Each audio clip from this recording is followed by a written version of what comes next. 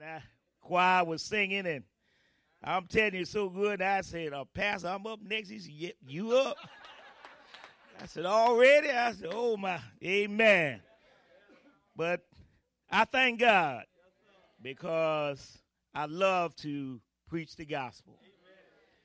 And I have a saying I would always say, and a lot of my colleagues, they look at me like I was crazy, and I mean this. If I couldn't preach, it's time for me to go to heaven. That's just how I feel about it. Amen. Ain't nothing more important than proclaiming the gospel of Jesus Christ. Amen. Amen. And lifting up the 8th verse that was read in your hearing from Acts chapter 1. But you shall receive power when the Holy Spirit has come upon you, and you shall be witnesses to me in Jerusalem and in all Judea and Samaria and to the ends of the earth. Can you say amen? Amen. Pray with me, church.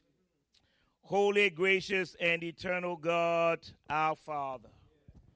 Lord, you who are, who was, who is, and who is to come. God, I thank you for this glorious and grand opportunity to stand once again behind the sacred desk to proclaim a word for the Lord.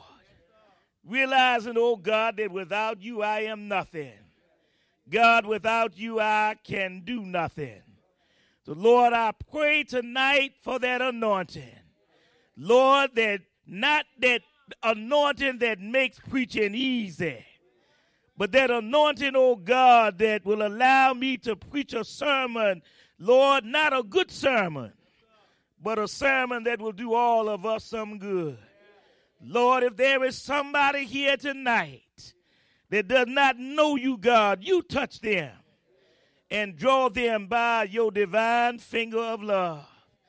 God, I pray that the words of my mouth and the meditation of my heart will be acceptable in your sight, O Lord, my strength and my Redeemer. And the people of God said, amen. And I want to share with you for just a few minutes from tonight from this thought, empowered by new wine to do the work of ministry. Empowered by new wine to do the work of ministry. Here in our sermon text this evening, we find the biblical account recorded for us by Dr. Luke of Jesus' last earthly gathering with his disciples. After the resurrection, Jesus spent about 40 days in and out with his disciples. But in our text this evening, he meets with them for the last time on the hillsides of Bethany.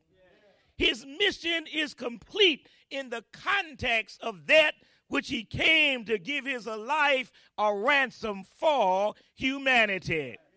And now as Jesus was preparing to take his galactic flight back to glory, he gave some final instructions to a confused bunch of uncertain followers who would later electrify the world once they had been empowered by new wine.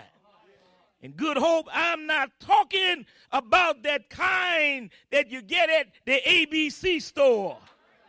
I'm not talking about that stuff you get from the grocery store.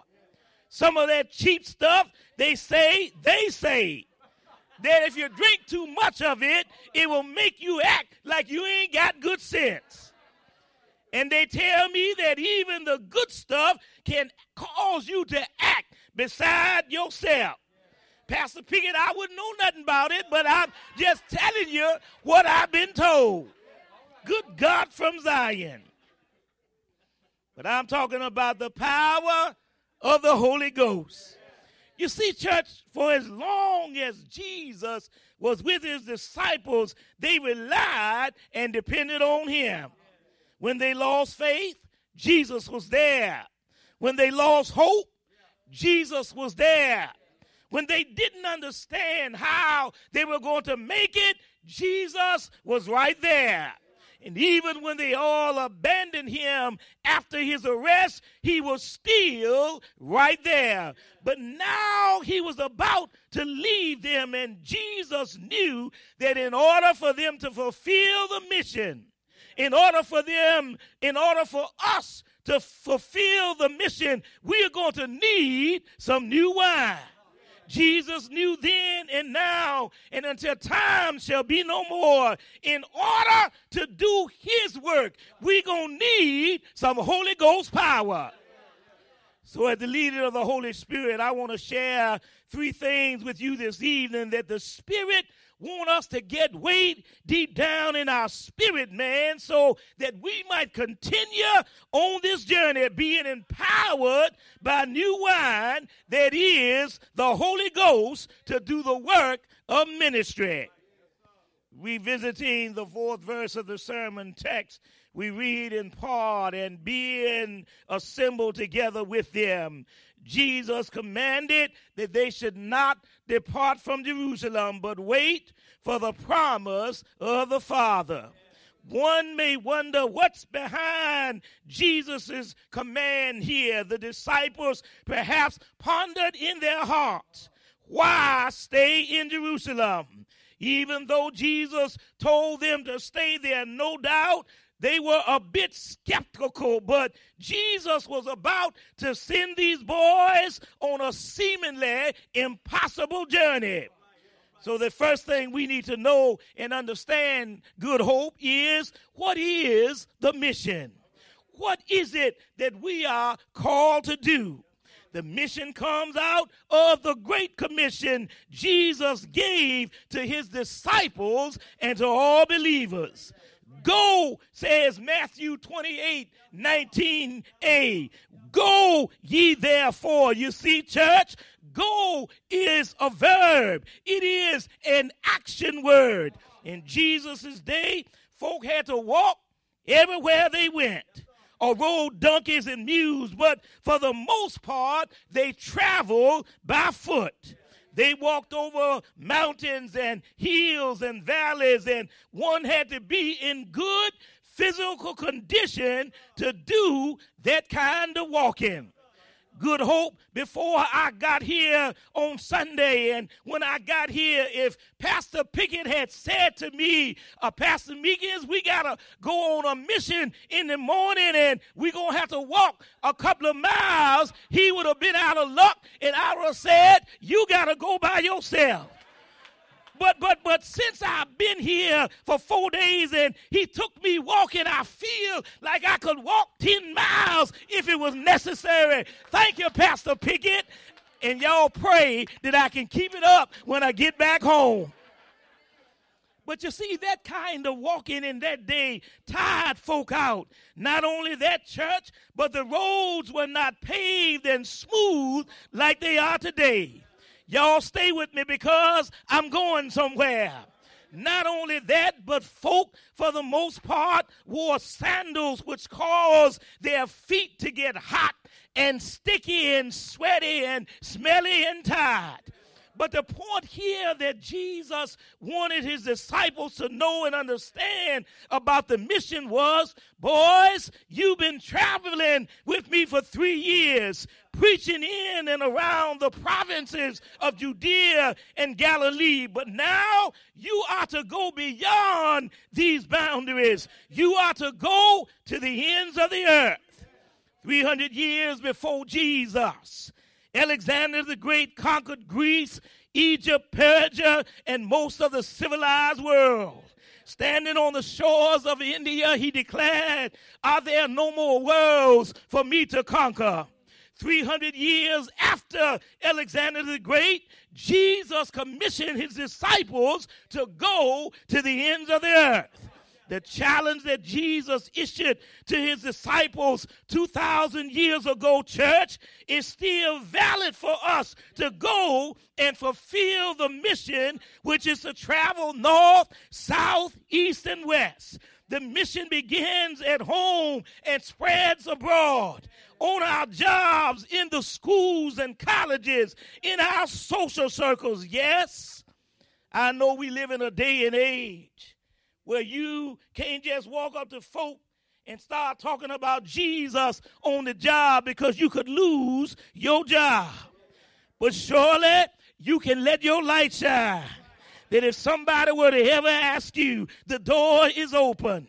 The mission is to carry us into our neighborhoods, on the street corners, the highways and byways of life.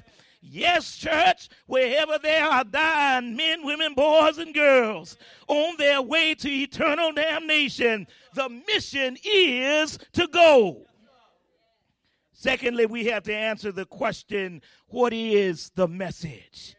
Jesus answers that question for us emphatically when he told Nicodemus, who was a ruler of the Jews and an educated man, a trained man, who became so intrigued with Jesus' teaching in the temple, slipped by to see him in the midnight hour. You see, church, Jesus was not considered to be a learned man, good God from Zion. But Jesus said, Nicodemus, I don't care how much training you got to be born again. Yes, church, even before we thought about God, even before we thought about Jesus, even before we thought about life and death and heaven and hell, before we were thought in our parents' mind, God thought about us. Yes, we live in an age and time where it is considered by some so-called religious folk to be anti-religious for not embracing all men in all religions. Let me tell you something, Good Hope. The message is the same yesterday, today, tomorrow, and forever. Jesus said it. I didn't say it. Jesus said, you must be born again. Marvel not that I say unto you. In other words, don't take it lightly. No, I say to you, you must be born again. And if you try to come any other way, you're a thief and a robber.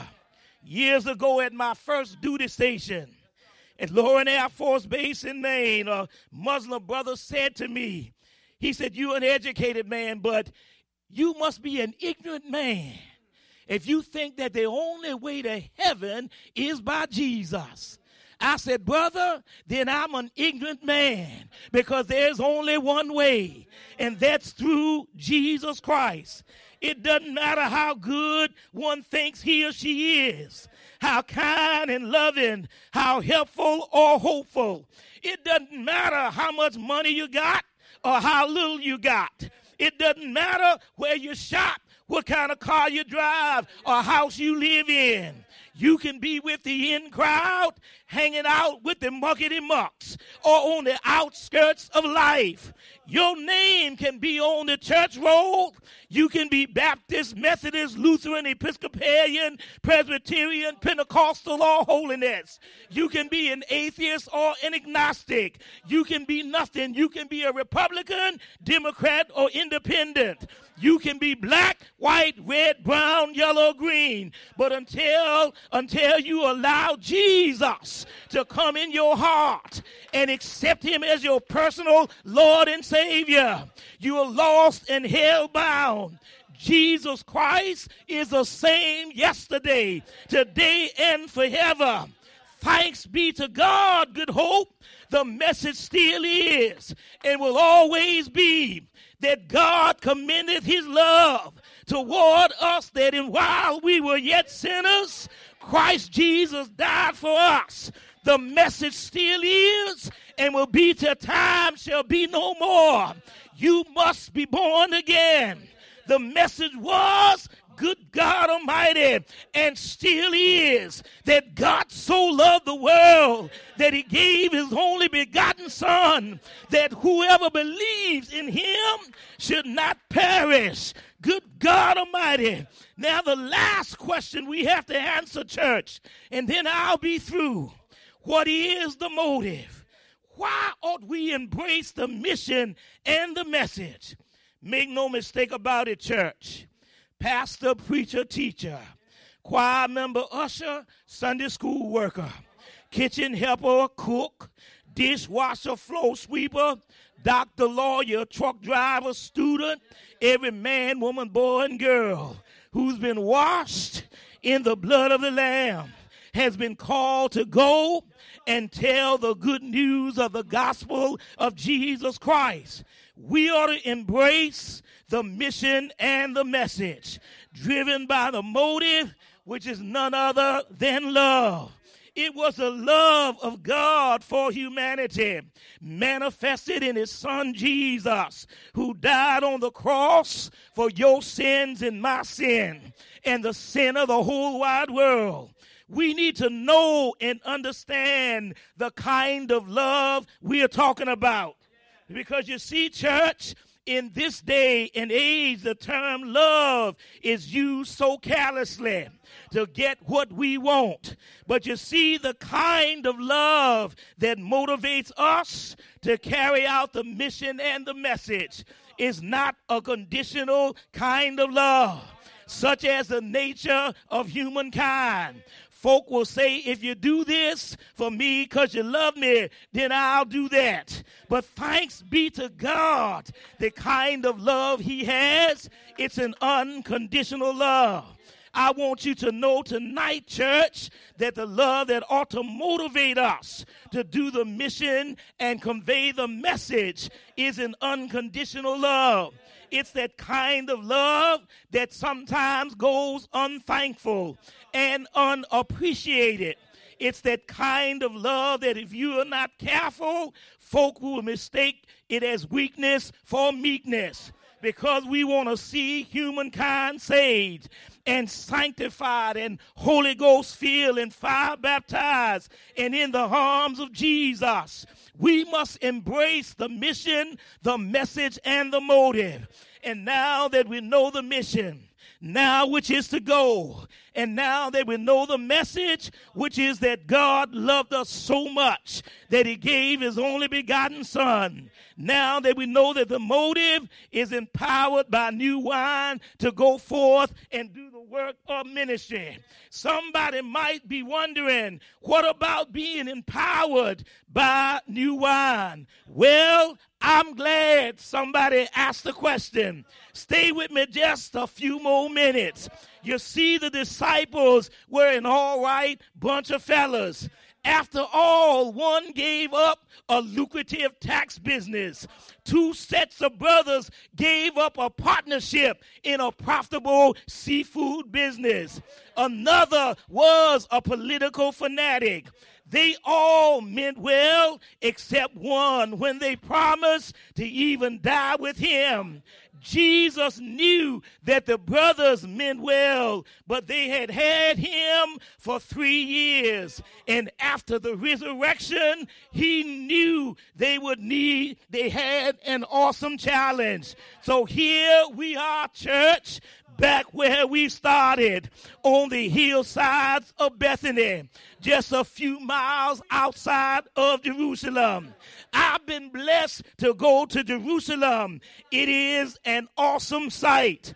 And standing there, I could somehow imagine Jesus having his final talk with the boys.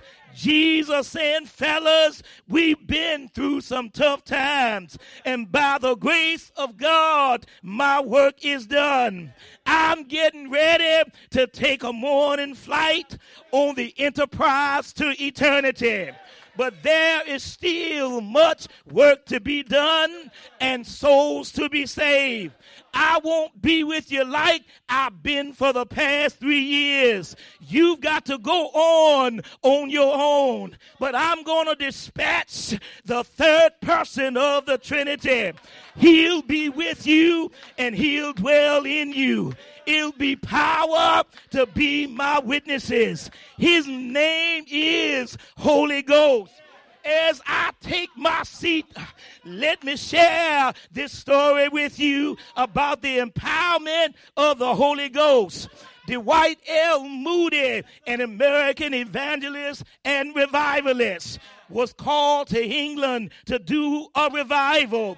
a young pastor began to protest. Why do we need this Mr. Moody? He's uneducated. He's inexperienced. He's ignorant and unqualified. Who does Moody think he is? Does he have a monopoly on the Holy Ghost? One old wise pastor said no, but the Holy Ghost got a monopoly on Moody. When the Holy Ghost get down in your soul, when it becomes a monopoly in your life, it'll allow you to walk right and to talk right. When the Holy Ghost empower your life, you can go forth and be a witness for Jesus.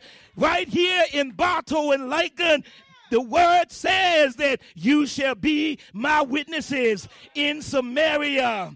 Good Hope, your Samaria is Bartow or Lakeland or wherever you might live. Your Judea is the state of Florida. Your Samaria is the nation and all of the earth. For Jesus came and he sent the Holy Ghost. I'm so glad. If you want to be a witness for the Lord, let the Holy Ghost pick you up, turn you around, set your soul on fire. Somebody said, what is this that makes me shout hallelujah? It's like fire shut up in my bones. It'll make you run. It'll make you jump. It'll make you shout. Thanks be to God for the power. This new wine, it ain't hallelujah. It's not that stuff that they call Jack Daniels. It's not that stuff that they call Johnny Red. But it's the Holy Ghost. Holy Ghost that'll give you power. Thanks be to God for the Holy Ghost. New wine that will empower you to do the work of ministry. Hallelujah. We know the mission. It is to go. We know the message. Christ Jesus died that we might live. We know the motive. It is the love of Christ Jesus.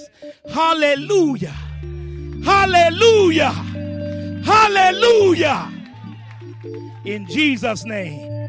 And the people of God said, amen.